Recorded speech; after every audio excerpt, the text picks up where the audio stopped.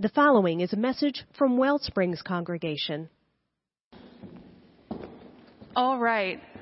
Show of hands for the few people here in the room with us, and show of yeses in the chat for those of you joining us from home.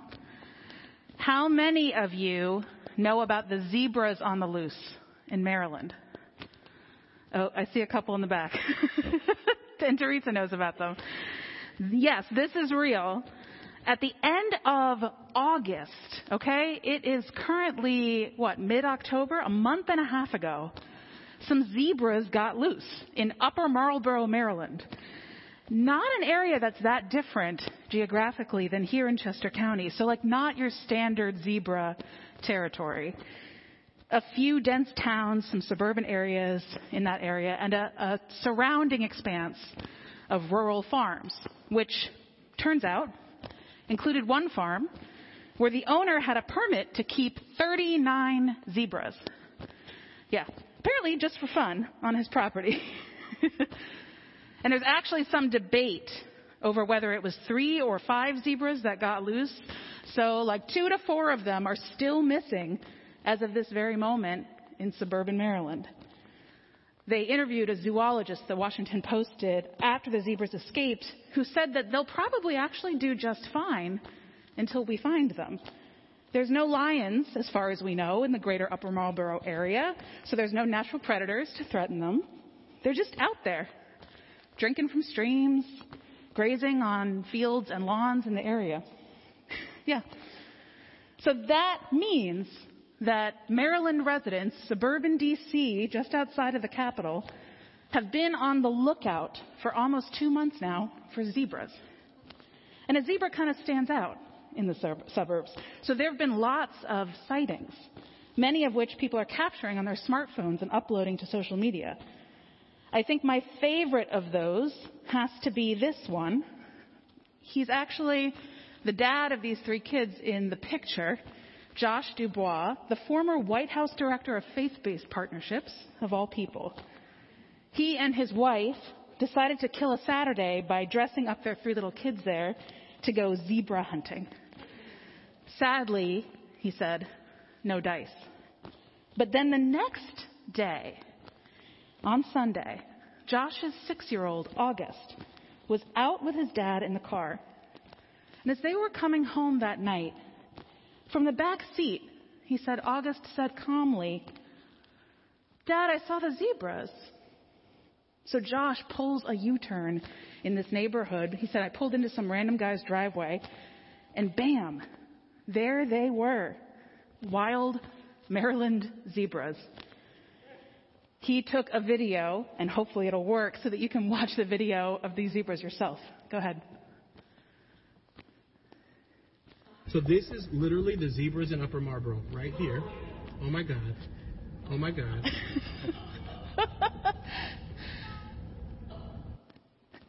You heard him saying the same thing that I think I heard Julie say, oh my God, right?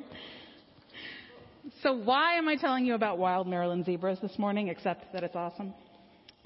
Well, Josh Dubois said it himself in his last tweet that day. He gave a shout out to his wife for having that idea to go zebra hunting in the first place, and for planting the seed, creating good zebra vibes, he said. The seed that had his little boy watching expectantly. You see, they had named that there was something now possible for their kids to look for, that their kids had never thought was possible before. That there could be zebras not only when they went to the zoo or looked in a book, but literally anywhere that they were looking around their hometown. And because that had been named, their children knew to look. Our message series this fall here at Wellsprings has been all about how we cope with chaos and constant change and unpredictability. Things like packs of wild zebras running loose in the suburbs, and other kinds of things. And today, in my last message in this series, I want to talk about how just calling things by name can help guide us through chaos and through uncertainty, especially when the chaos seems overwhelming and so much appears to be out of our control. It can be a real relief sometimes to remember that we have a simple starting point that's possible. Just to call things by name, to speak the truth of what is happening, and to name what we are looking for, to name our hopes. I have a friend I went to college with. We played on the rugby team together. Her name is Lulu Miller. And if you are a big NPR person, you might actually recognize that name. She is one of the hosts of the Invisibilia podcast. She has one of the coolest jobs, I think, of any of my friends from college. Lulu has been an NPR producer and an on-air host, and now she is a writer also. She has a recently published award-winning book called Why Fish Don't Exist. And that title will come back in the story because it's ironic that she recently published a shorter essay that I'm going to tell you about now, a story about her infant son's 11th word, which was, guess, anybody? Fish. Very good. More like sheesh, she admits. But it came out of his mouth one night as her son was in the bath, clearly pointing at a picture of a magenta fish on the wall. Lulu said he already had words like dog and ball and mama, and actually dada, which she said is odd in our lesbian household, but whatever, and half a dozen other words. But because of this project she had been writing, this word obviously landed differently for her. You see, Lulu says, in my book, I argue that the word fish is symptomatic of our inability to see the world expansively. Fish is considered to be this common knowledge category of organisms, but in reality, it's an outdated classification. It doesn't have much scientific meaning. Lulu says scientists over time have discovered, of course, that there's much more diversity within fish than there is outside the category. And many of the creatures that we typically think of as fish are in fact more closely related to us than to each other genetically. The category of fish, she says, is sort of an act of gerrymandering that we perform over nature so that it keeps lining up with our intuition, with what we think we know. But it's a group that hides incredible nuance and complexity. Her son didn't know any of this, and he continued learning language the way that we all do, making even bigger classification errors in his mind as he started to expand that pathway of what was possible for him to name. She said any animal that walked on all fours to him was a dog. Any bird was a duck. And now everything else that was scaly or slimy or found in the water was a fish. At first, she said, even an ant crawling on the sidewalk was a dog. But then she watched as he learned more. Ants became bugs, not dogs. And then finally, ants became ants. A few weeks after Lulu's son named his first fish, the whole family went on a visit to Lulu's wife's parents, her in-laws. And they put their son to bed in the guest room. But around 10 o'clock that night, he woke up screaming. Not crying, Lulu said, screaming. It was a sound they had never heard. First, Lulu's wife went up, but she could hear that the screaming was still happening, so Lulu followed her upstairs. They were worried he was sick, but he had no fever. Lulu tried to settle him by rocking him. They offered him warm milk. It was all useless. Until finally, Lulu said her wife took him over to a framed photograph on the wall of ancient Coptic tapestries, just something in her parents' house. Various trees on this tapestry were birthing goat-like creatures with curling horns and snail-like creatures with spiraling shells and maybe snakes and vines all coiling into one another in such a hallucinatory way, Lulu said, that it would have caused me to have a psychotic break if I'd been as disoriented as my son. It looked like chaos. But Lulu said my wife got him up really close to the glass and started whispering in his ear the names of what she saw. Goat, she said, tapping the glass. Flower. Snail. Duck. And one by one, as he started hearing these simple words that he knew, connected to the images he could see, the voice of his mother, naming things in the chaos around him. Slowly he began to breathe and calm down. Her little boy, who had been so scared by who knows what, found some safety again, just by recognizing and naming what he could. Any of you who live with or love someone with an anxiety disorder might recognize the same strategy. It's something that people often use for calming in the midst of a panic attack.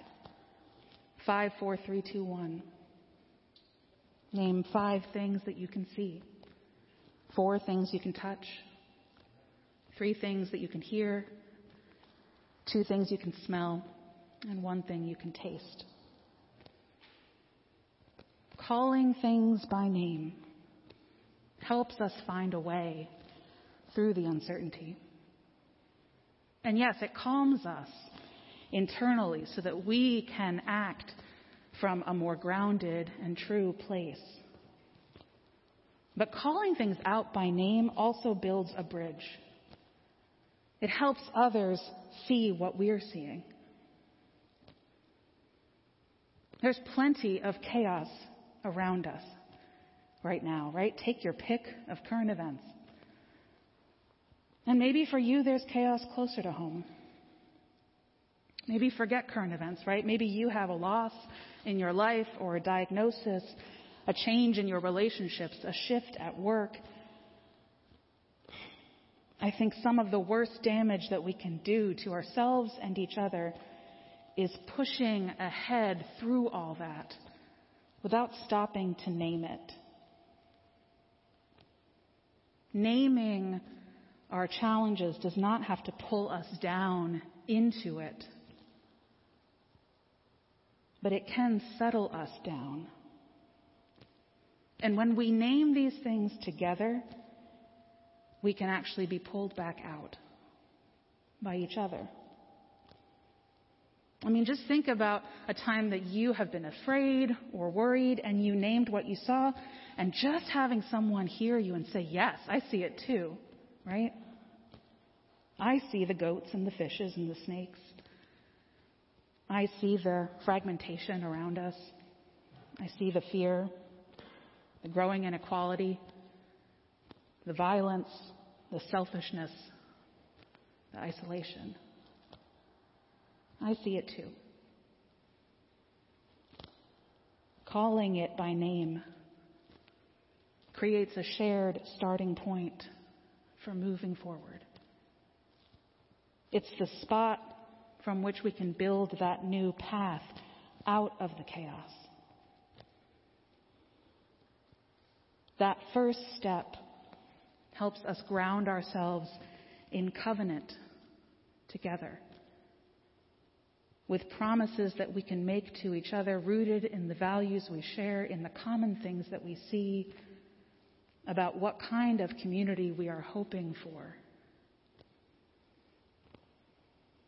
Our community here at Wellsprings of shared faith is a covenantal community. We covenant as Unitarian Universalists to affirm and promote the principles of our tradition. And we covenant here as Wellspringers with our DNA, those unique values and commitments of our own local community as well. That's our common ground.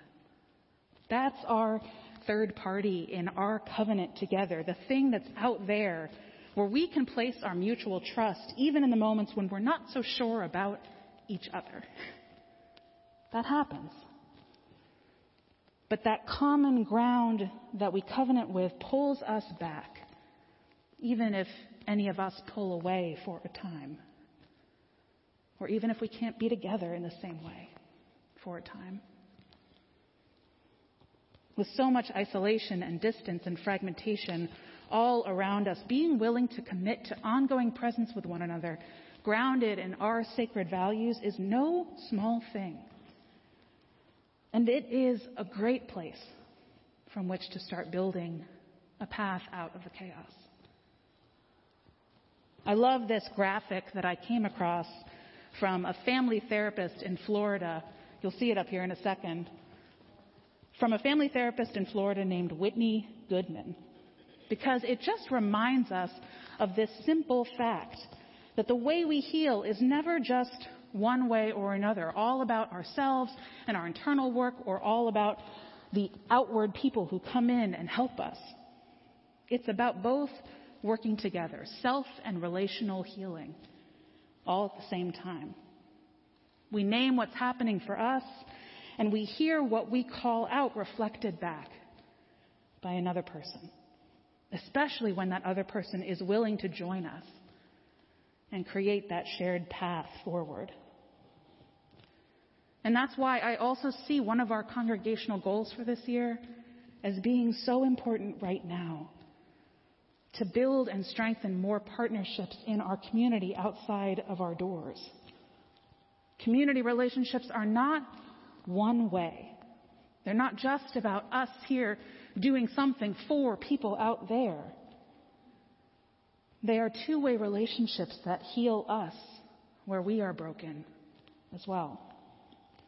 Because they bind us up in new covenants. They stretch us to see new people as related to us, as our neighbors. And when we create those new covenants with new people, we have a chance to name what matters most to us and to the folks outside of our doors, and become an even stronger base for growing something moving forward. We build these kinds of covenants in part so that we will have someone to hold us when we are scared and point out to us what we know to be true. To remind us of the things that we can see and hear and trust. That's a sort of covenant in and of itself. I'll close with a story that shows us just how simple this can be. On a day when maybe you are enjoying the beautiful fall weather and trying not to think about complex things for once, I agree with Chris that this is the best season. It's boot season. I'm very happy. So lest you think this has to be hard, I want to share a story that is out there on the internet. This is definitely internet lore. But according to the interwebs, a teacher did an experiment once to show her classroom full of children the importance of knowing and calling each other by name, of working together to get where they all want to go. It's said that she filled a hallway with balloons, hundreds and hundreds of balloons. And somewhere in that hallway, her class of maybe 15 or 20 students, she wrote each of their names on one of the balloons in that giant pile.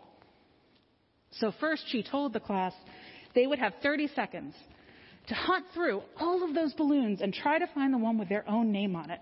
And she said, "Go!" and it was chaos, right? It was a mess. Balloons were flying everywhere. But with so many balloons to look through, not a single child found their own balloon in 30 seconds. So she said, stop. And she gave them a new challenge. She said, start picking up the balloons that are closest to you. And when you find one with a name, hand it to the person whose name is written on it. Within a minute, everybody had their own balloon. Imagine all those school children plowing through that hallway full of balloons. It is chaotic, whether they are looking for their own name or someone else's. But when they work together, and when they know that they can help each other and call each other out by name, the chaos does not have the final say. Now there's a pathway out. May there be a pathway emerging for all of you this morning. Amen.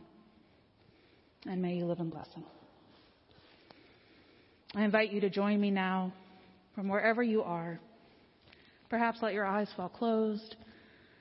Perhaps let your shoulders drop if you notice that they are high up. And join me in the spirit of prayer.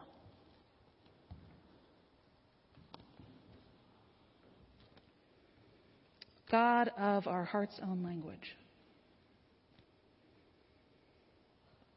whatever chaotic spaces we might see around us or feel inside us, may we remember this morning that it is not nothing. In fact, it is perhaps the first and most important step to simply speak them out loud. To name the things that we can identify within the uncertainty and the chaos. To break it down into parts. To remember that just noticing our experience of what is happening can settle us and help us connect to others who will help us find that way out. When we strengthen these covenants between ourselves and each other with the people we trust, we find new sources of strength. And so may we remember that those connections and relationships are a place to recharge, to start, and to grow from. May we feel those connections this morning, or at least know where to start looking to find them. For these prayers I've spoken, and for the prayers that all of you, wherever you are holding on your hearts this morning, we say amen.